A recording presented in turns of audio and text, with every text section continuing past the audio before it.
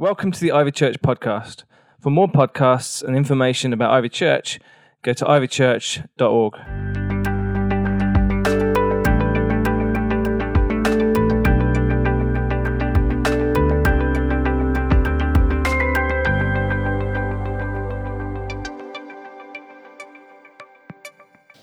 If you've been here last few weeks, apart from the AGM, we've looked at this idea, we've been talking about the kingdom of heaven, and I just felt when we reopened this up that was what I was meant to start to talk about, and I'm going to keep on talking about it until I feel like God's said, you've talked enough about it, and then we'll do something else.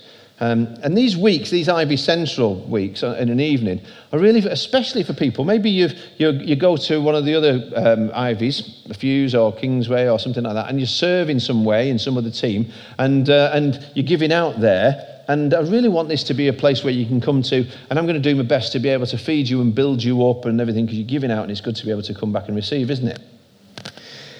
So we looked at the kingdom of heaven and the kingdom of earth in these last couple of weeks, and we said that God rules over both. But we talked last week about how we could easily accept that God rules over heaven. It's like, yeah, okay, God can rule over heaven. That's all within his sphere of control. But if that's so on the earth, why does it not seem like it? Why do so many terrible and evil things happen if a sovereign God is enthroned?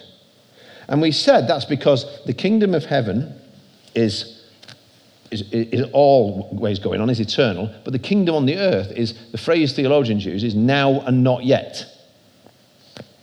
The kingdom is now because Jesus brought it from heaven to earth, and the kingdom comes through us, through the church, through the Holy Spirit. But the kingdom is not yet, it's not yet fulfilled, so we can pray, and I talked last week what John Ortberg, paraphrasing the Lord's Prayer, said this great thing, up there, down here. That's how we can pray. May up there be down here. May your kingdom come. May your will be done. And we also said you can't pray for his kingdom to come if you're not willing for his will to be done. Two things are tied up. His kingdom isn't going to come if his will isn't going to be done. And I touched a little bit last week on what I kind of talked about an alternative kingdom, but said it isn't actually a kingdom because it has no king. A kingdom has to have a king, and the devil is not a king. So there's a dominion of darkness, a rule of darkness. In the Greek word in the Bible is exousia, and it means power, the power of darkness, the power of hell, never the kingdom. Because everything about hell is anti. It's anti-rule, anti-authority, anti-law, anti-structure, anti-matter. It's imploding, chaotic. It's not expanding. It's not flourishing. It's actually shrinking all the time. Interesting, Zoe gave me the word earlier, and you probably thought, oh, that's because she looked over his shoulder when he was making a PowerPoint, but she didn't, and she didn't know about that. But Zoe was talking about seeing a ladder and steps going up and stuff like that. So maybe God was speaking to her earlier. Anybody think so? I think so. So we're going to look at the dominion of darkness tonight. C.S. Lewis said, there are two equal and opposite errors into which our race can fall about the devils, about demons and the devil, etc. One is to disbelieve in their existence. The other is to believe and to feel an excessive and unhealthy interest in them. Some people are so focused on the devil, and I'm talking about Christians here, not Satan worshippers. Some Christians focus more on the devil than Satan worshippers do. They've got this obsession around spiritual darkness and kind of, the devil's doing this and the devil's doing that. And, Jesus is our obsession. Jesus is our magnificent obsession. Why? Because we're more confident of God's ability to bless us than of the enemy's ability to trick us or deceive us. The Apostle Paul, however, wrote to the Corinthians, and he said that the way we're not outwitted by Satan is if we're not unaware of his schemes, if we're not ignorant about what he's up to. Which would indicate that if you're not aware, you're open to be tricked. So, as we've looked at the kingdom of God, and that is going to be the focus for many weeks ahead, tonight we're going to spend a little time looking at the opposition, because when we're unaware, we're fair game. So last week, if you're here, and at Fuel on Friday night, we looked at how for us, the beginning of the story starts where? Genesis. And it starts with God planting an outpost of heaven here on the earth, a place called Eden. And he put some people there. The kingdom of heaven is put down in some way on the kingdom of earth. And there, eventually, these two humans end up being ignorant, end up being unaware of the enemy and of his schemes. And so they get tricked. So they get fooled. So they get tempted. So that they get robbed. So that they rebel. And they lose everything as a result of that. They lose everything. Never forget that. They get promised everything. They lose everything. But the story doesn't start there. I mean, God's story never started. God's always been. But the story that we're talking about, which is, we tend to think of it as Genesis starts there, there's a story before that, once before a time. Once before there was time. The Bible describes a rebellion that happened in the kingdom of heaven, in the heavenlies. There was a rebellion that took place. And it's in one or two different places, but in Isaiah chapter 14, it talks about a figure called the King of Babylon. And it describes this mysterious figure. And as you read through it, you realize these things can't just apply to an earthly person. There's no way that these things could be spoken about just some earthly figure who happened to rule Babylon at any time in its history. It's talking not about an earthly ruler, but about an angelic being. The word angel literally means messenger. That's what it means. The Bible says that angels are ministering spirits. That's what their job is. They're meant to go and be like flames of fire, it says, who just go quickly and do what God wants them to do. And so one of these angels, his name was Lucifer. And his purpose was to serve God. Verse 12 tells us this stuff here about the rise and fall of one called the Star of the Morning. A beautiful, powerful, angelic being known as Light Bearer, known as Shining One. That's what Lucifer means. Who raised his hand in an attempt to take over God's throne and to become himself the king of heaven. And of course he was defeated. Of course he was thrown down and cast down and kicked out of heaven. And now he is Satan. Satan means adversary, enemy. He's always been your enemy. Always. You've always had an enemy. But before he was your enemy, he became God's enemy. He's the prince of the power of the air. He's known as the accuser of the brethren. He's not bothered about non-Christians. But if you become a Christian, he wants to accuse you. God will never accuse you.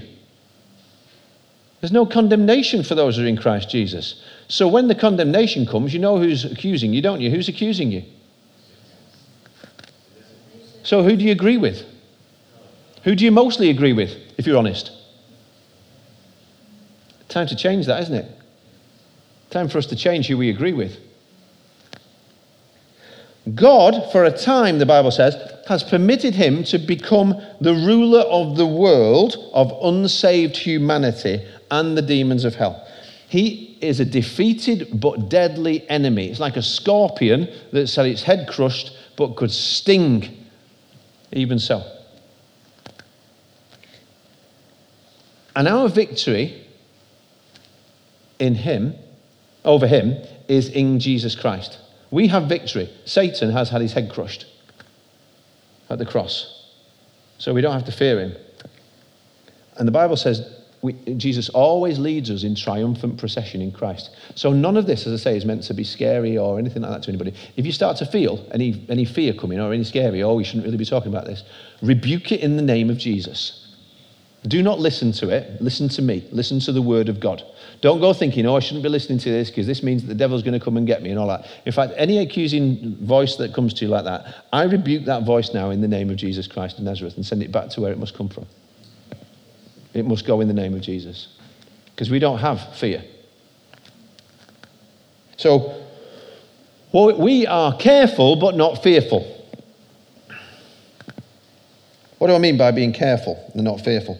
Well, I was helped many years ago by an amazing guy called John Paul Jackson, who's gone to be with the Lord now. But he wrote a great book called Needless Casualties of War. He said there are so many spiritual warfare books out there, and many of them, like I was talking about before, in a way, they sort of glamorize something of the devil in some way in his thing. They focus so much of him. And others of them, they call for us in terms of how to pray, and they talk about how you're supposed to go and get out there and attack the principalities and powers over your region and do some like spiritual mapping of it and all of that, and then you cry out to the heavenlies and you cast things down and all this kind of stuff. And he says, you know what?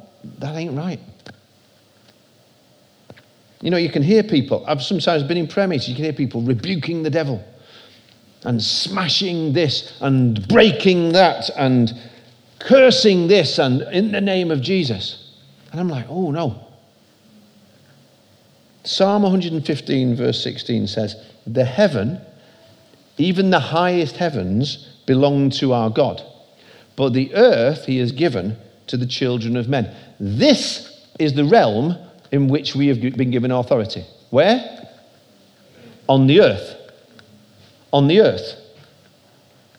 This is where you've been given lots of authority on the earth. But we haven't got authority in the heavenlies. John Paul Jackson says that he'd been called to all these churches, and he was speaking in various churches, and he'd find out about horrible things that were happening in all these fellowships, so many fellowships. And he was like, this guy is in charge of the intercessors, but he's just had this attack on his family and that attack on his family, and then this has happened and this has happened. It's just gone from bad to worse. And we're wondering if he's being cursed or something because he's such a prayer warrior and because he's always casting this out and casting that down and doing all of that kind of stuff. And he was like, maybe he is. And then he went and he kept on praying about these things. And then he had a vision, kind of dream. He was a very prophetic guy. And he says that in the dream, he saw all these people. And he actually saw this guy as being one of them, going out into a field from the church. And they had, instead of Bibles, or he said they were like gunslingers in a way. He said, but instead of having guns, they had Bibles here. And then they also had hatchets and swords. And then as they went out into the field, they were looking up at the heavens, and they were looking up at the moon, and they were looking up at the stars. And they started to shout at the moon, and they shouted at the stars. And they got these hatchets and threw them up into the air. And they were throwing them up at the moon. And they got a sword, and they were throwing that up in the air. And they were getting a dagger, and they were throwing that up in the air. And they were going in the dark, and they were lost. And guess what? What was happening to them?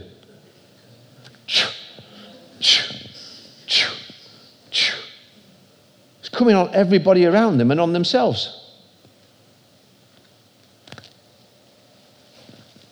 And that's why I never really like it when I hear people in prayer meetings saying, well, Satan, I rebuke you. I'm like, ooh.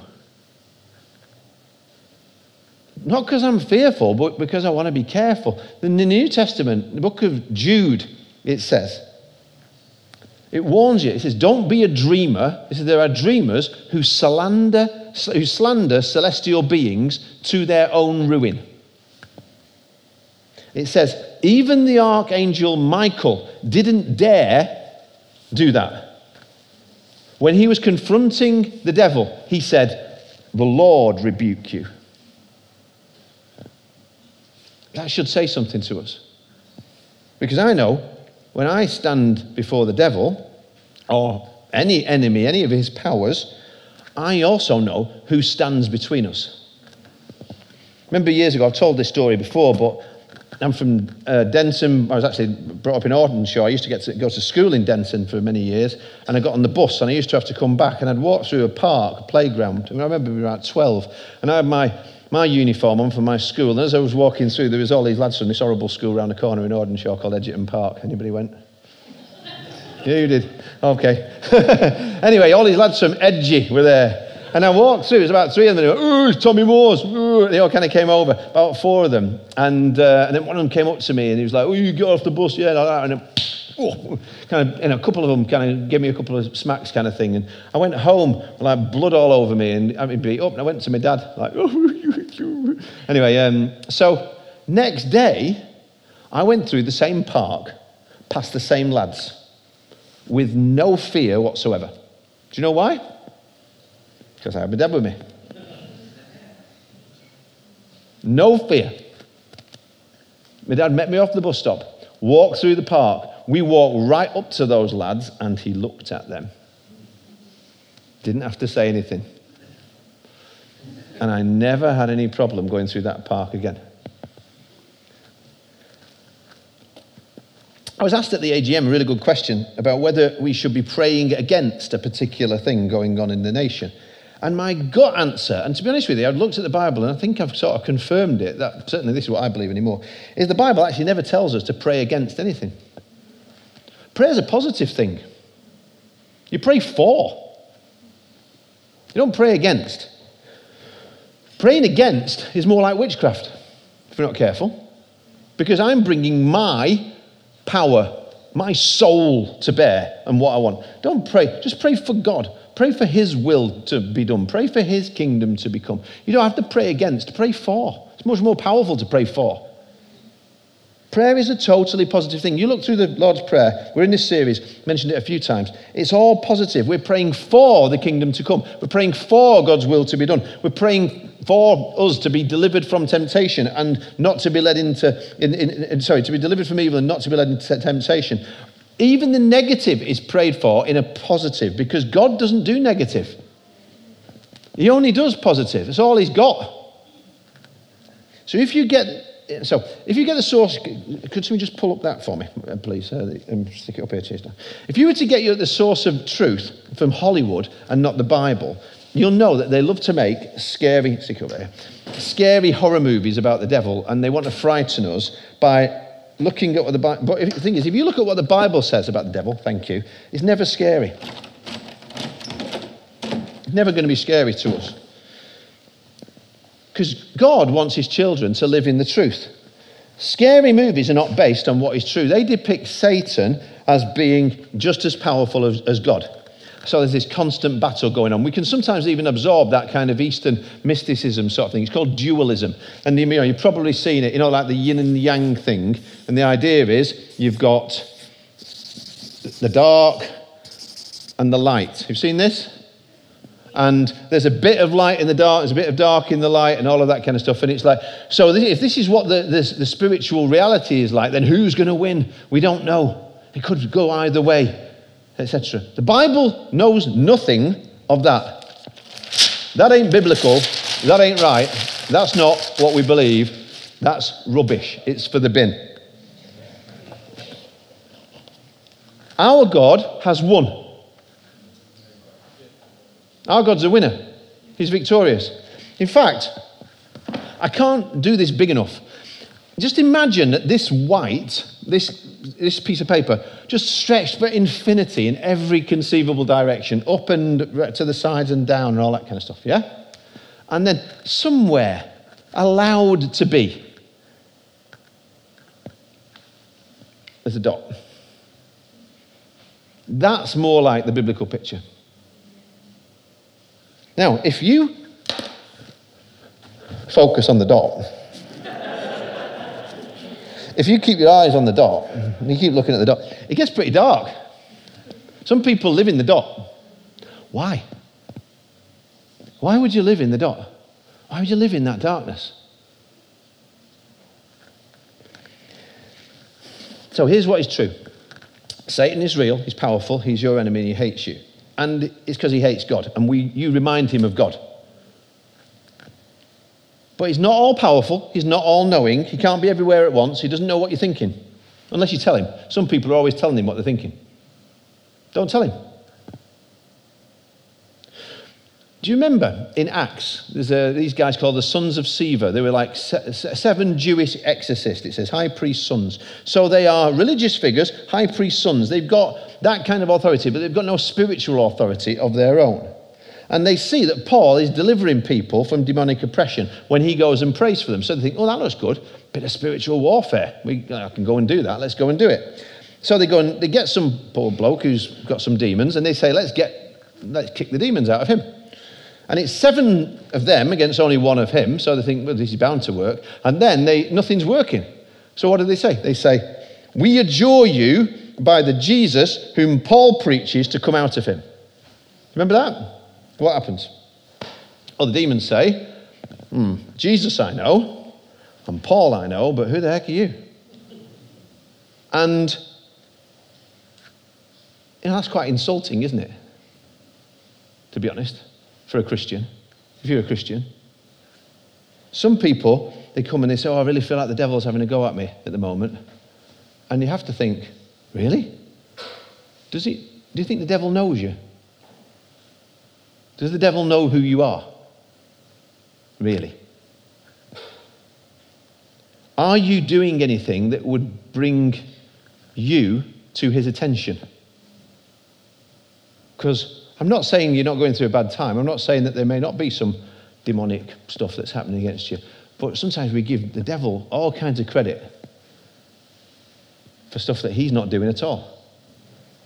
Because these guys, they don't have that relationship with Jesus that Paul had. And as a result of that, they got no power.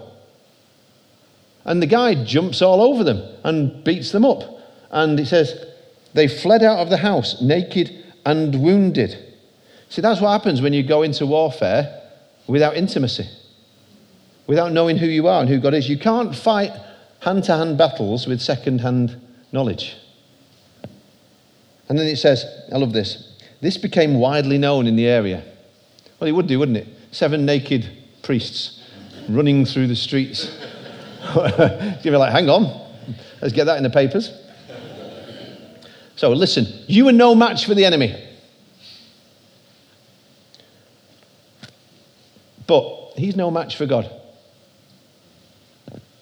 Between God and Satan, there is no contest, because there's actually no comparison. The bad news is that Satan is more powerful than human beings on our own. The good news is we're not on our own. We're never on our own. From the day you open your life to Jesus Christ, I'm never going to leave you, I'm never going to forsake you. He's he's there, he's with you. And he's greater than he that is in the world, isn't he? He that is in me, say me. He that is in me is greater than he that is in the world. So, quick quiz. What's the opposite of hot? Wait until you've answered that one. Yeah, I thought somebody's phoning a friend.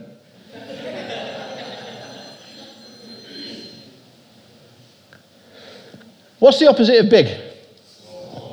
What's the opposite of God? No. Trick question. Satan is not the opposite of God. He's the opponent, but he's not the opposite. God has no opposite. He has no equal. That sounds good, doesn't it? It's true. God is in the category all by himself. So even this picture isn't right. There's no yin and yang and all this kind of stuff going on. So what happened then? You might say, well, how did we end up with this dominion of darkness?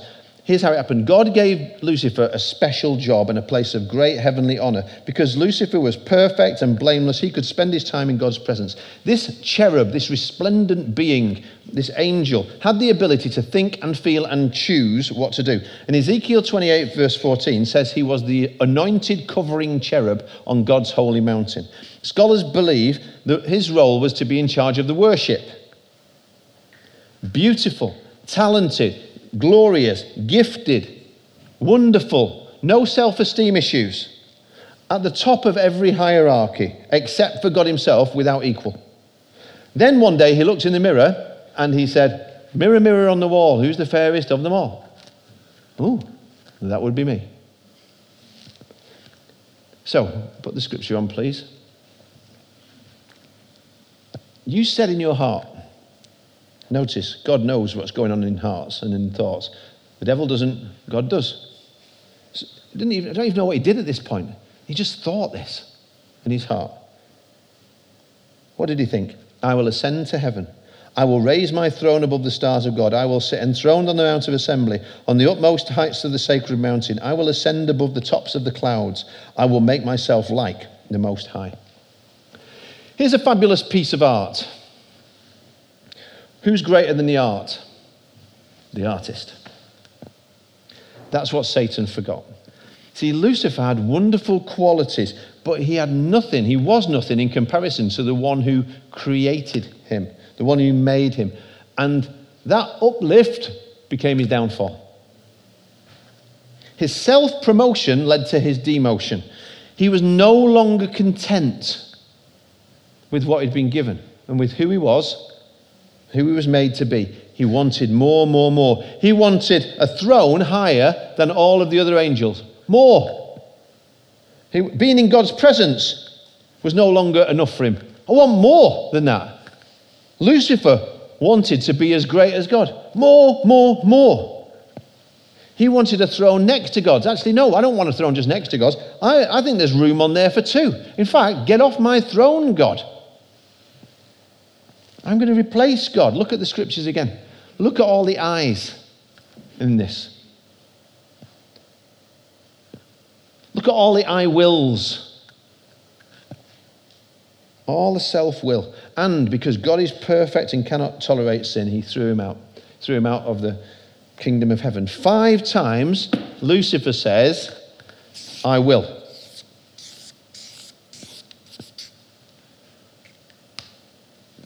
And it's all ego. That was his downfall, and it will be ours too.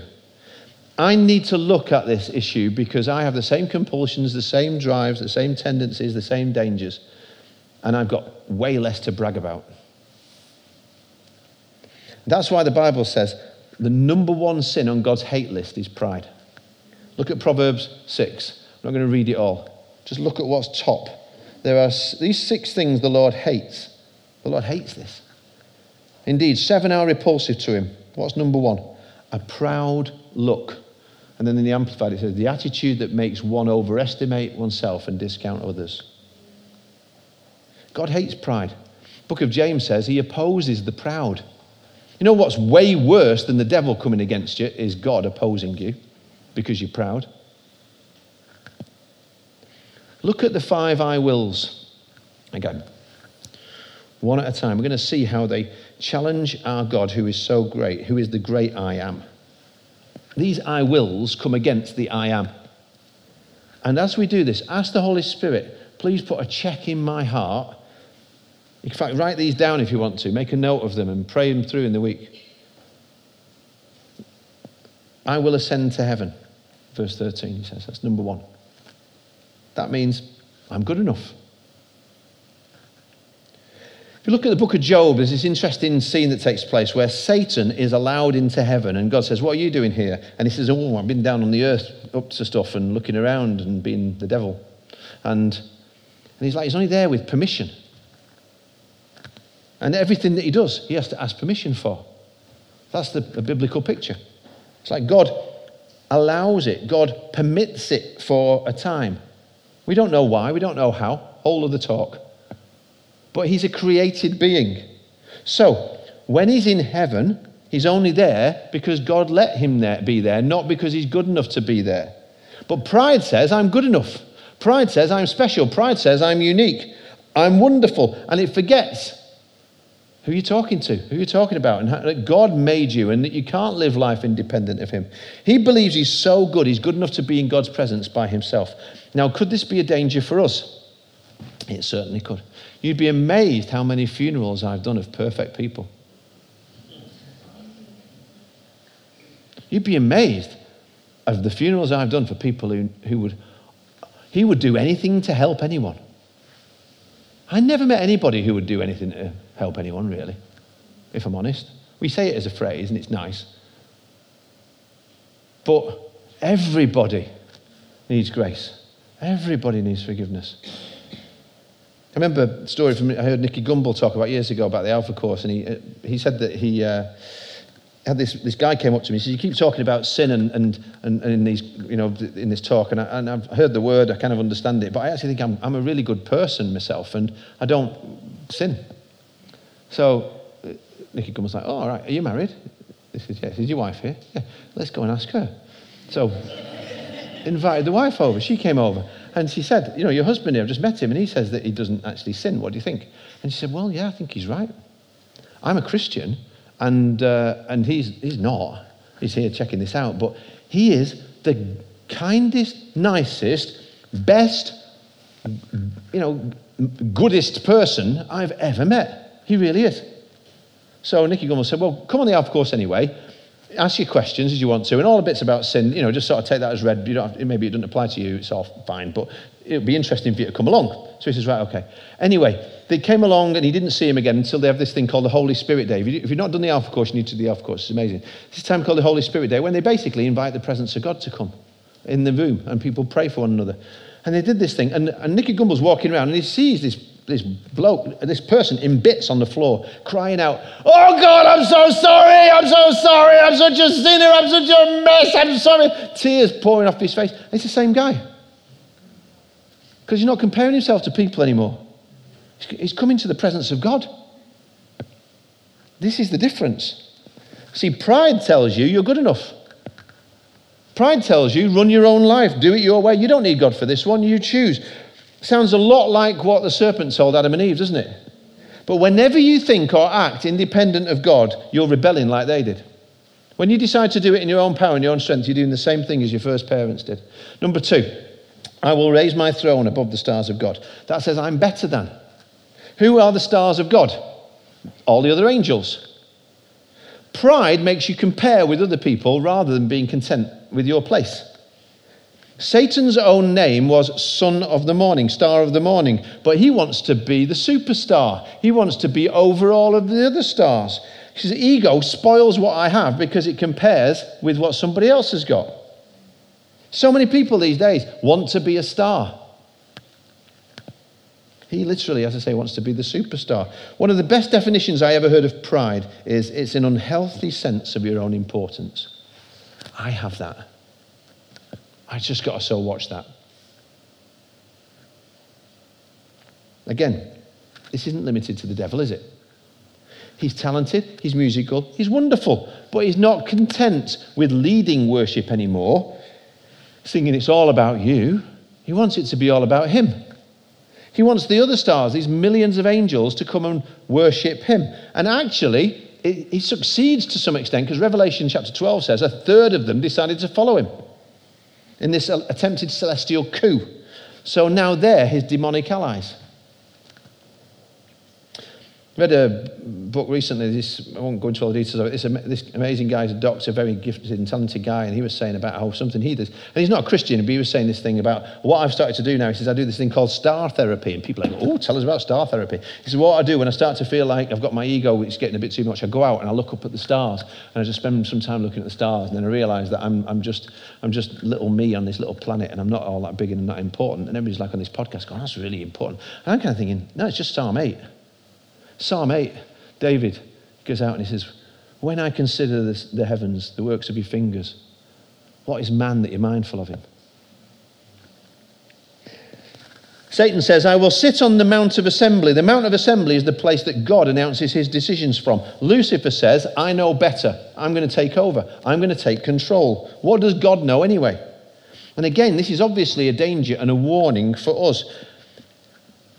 There's no earthly power, there's no anybody else that this fits. But this basically means Satan is saying, I want control of everything, the whole universe. My kingdom must come. And we have to watch out for 3 things: domination, manipulation, and control in the way in which we are with other people. Whenever we get into them, we're in danger of batting for the other side. Because these methods will never accomplish what God wants on the earth. Number 4, he says, I will ascend above the heights of the clouds. The clouds in the Bible is all about glory. So many times you're going to read about the clouds, you're going to read about the glory. He's saying, I want the glory. I want to get above the glory. I want all the glory to come to me. The word glory is linked to putting something on display, showcasing it. This is what he's saying. I want people to notice me. I want people to say how wonderful I am. How many talented, gifted Christians do you know who, because they were not given enough focus, because they were not given enough praise, because they were not given enough attention or time or credit or reward or recognition, ended up going backwards? Remember in the book years ago, a little South African guy called William Duma. He called himself the little black man. That was what he called himself. It's an amazing book. And it details these incredible miracles that this guy did. He went all over the world from South Africa, born in this little village. And he went before kings and presidents, and he raised the dead. He did amazing things. Came to this country, rallies, just fantastic stuff. The title of the book, he didn't write the book. He didn't want the book to be written. The title of the book said what he said all the time after everything that happened. The title of the book, Take Your Glory, Lord. It's a great book. It's a great thing to pray. Take your glory, Lord, for everything that happens. See, it may not look like it here on the earth, because on the earth, even in church, we elevate people with gifts or charisma. But I suspect that when the kingdom comes, when heaven comes to earth again, we're going to find that the people God used most, the people God gave most of his power to, are not necessarily the most talented, the most gifted, the people with the most power or the most charisma, but actually the most humble. Those who say, take your glory, Lord, will see his glory. Finally, number 5, he says, I will make myself like the Most High. He says, I'm going to reject the authority over me. Pete talked about that before. This is madness when you think about it from what the devil's doing.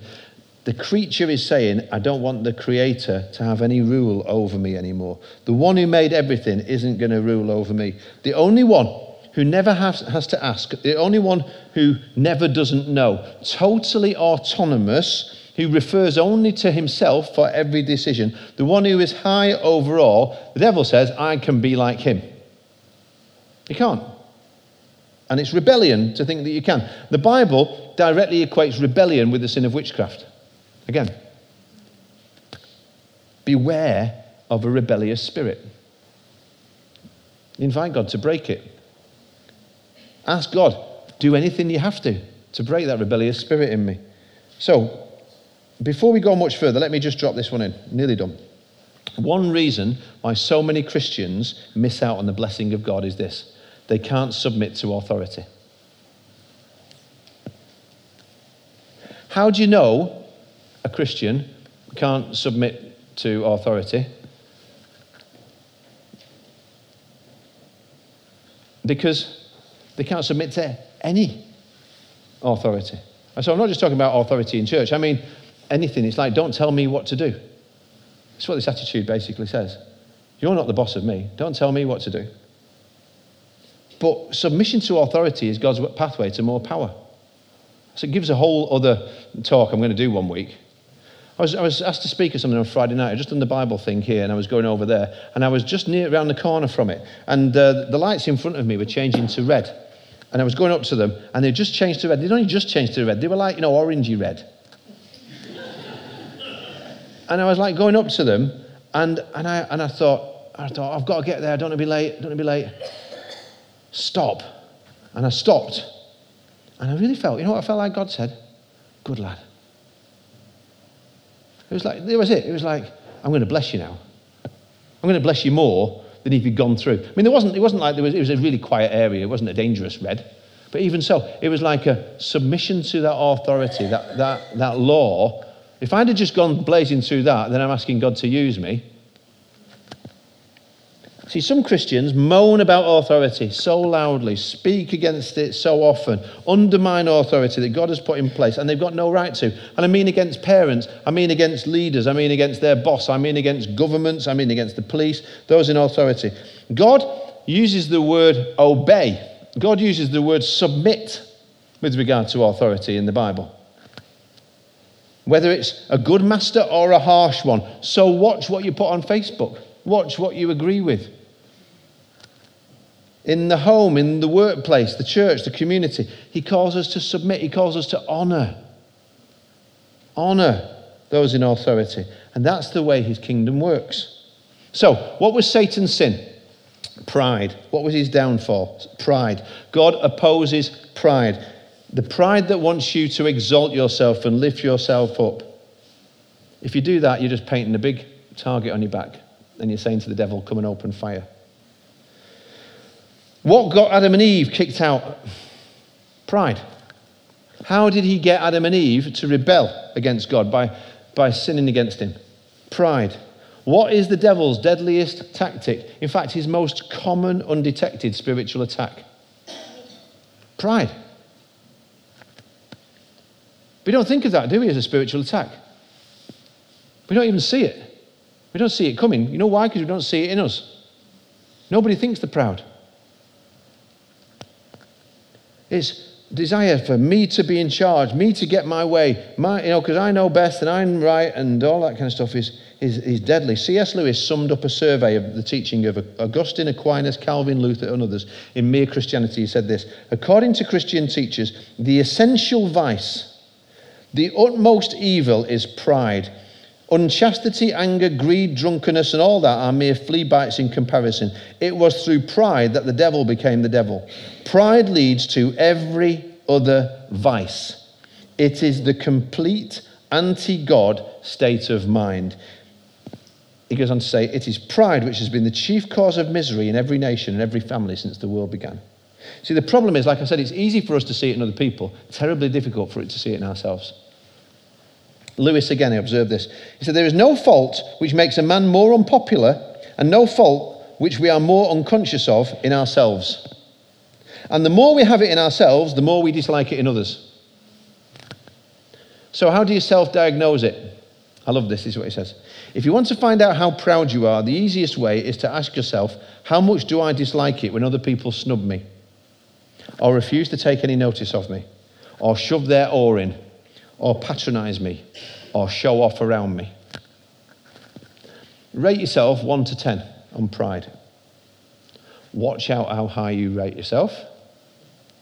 Rate yourself 1 to 10 on humility.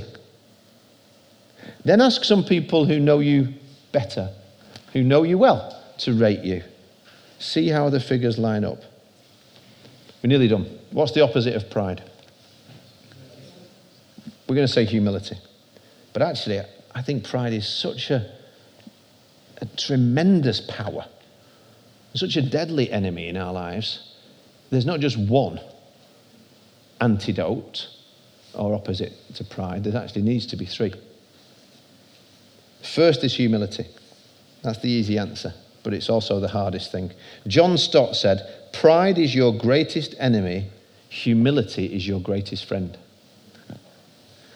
The Greek word Jesus used and the apostles used for humility, tapinios, simply means having a right view of ourselves before God. Do you know what that is?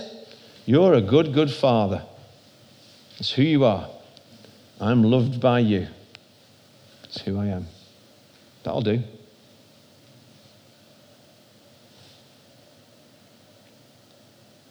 The next part of the opposite of pride is serving. Can you move these through, Ranjit? Sorry. I think he's taking notes. Is that the last one? All right, I thought I had some more. I thought I had humility and serving. Are they not on? That's the end of it. There you go, that's humbled me. Next opposite of pride is serving, because you can't just think about it. You've got to do something. You've got to take the lowest place. You've got to go and serve somebody and not expect to be served. That's like practicing humility. I don't want to grab a throne, so I'll put the chairs out. It's the opposite. I'm not too good for that. Choosing to take the low place elevates you in the kingdom. Philippians chapter 2. The devil's not the opposite of God. Jesus is not the opposite of God. But Philippians 2 says, your attitude should be the same as that of Christ Jesus, who being in very nature God, did not consider equality with God something to be grasped, but made himself nothing. Took on the very nature of a servant. Being found in human likeness, being found in appearance as a man, he humbled himself and became obedient to death, even death on a cross. Therefore, what happened? God exalted him to the highest place. If we'll humble ourselves, God will make sure in his time that he exalts us. Because we're not looking for the glory, but the third part of the opposite of pride is worship. If the band can come up. When I come to God's throne, there's no room for pride. When I'm at the cross, there's no room for pride. You can't have intimacy with pride, and intimacy is your greatest spiritual weapon. I'm going to say that again. You can't have intimacy with pride, and intimacy with God is your greatest spiritual weapon. When you're in that place with him, nothing can touch you. Nobody can touch you. I remember reading a book by Graham Cook, and he talks about how he was having like a vision, and he was being prayed, he was being pursued by this, I think it might have been a dream. There was these horrible dark foes that were coming against him. He was running through a jungle of some kind. And suddenly he came into like a place, and he just stopped still instead of running. He felt like God said, stop still. And he was under this canopy, and God said, just praise me and worship me. And he was there. And he said, and all his enemies just went into confusion all around him. Didn't know what to do. Because he'd taken his focus off them, and he wasn't fearful of them, lifted up his eyes and his heart towards heaven and worshipped. You can't have intimacy with pride. So when I worship, I'm praying, I'm focusing, I'm singing, I'm changing, I am declaring, not I will, but your will, your will, your will, your will, your will be done here on the earth as it is in heaven.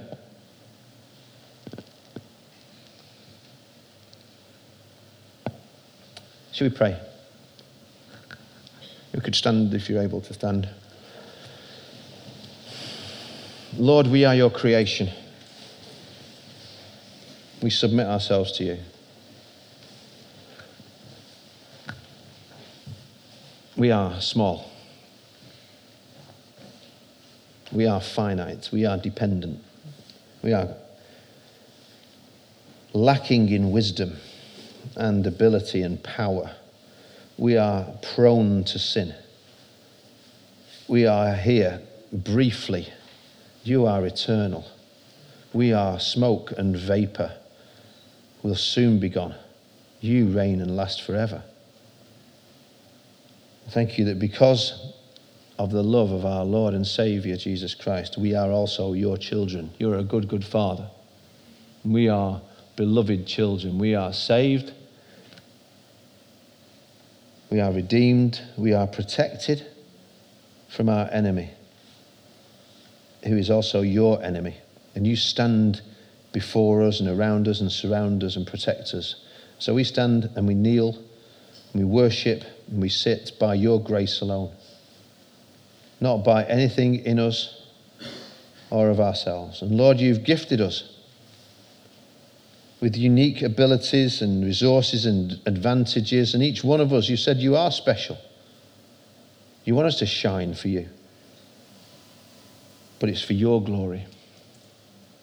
So we offer ourselves back to you now in this worship time. We're small creatures, greatly loved. And you want to use us for miracles in your kingdom. So let your will be done and let your kingdom come, now and forever. Amen.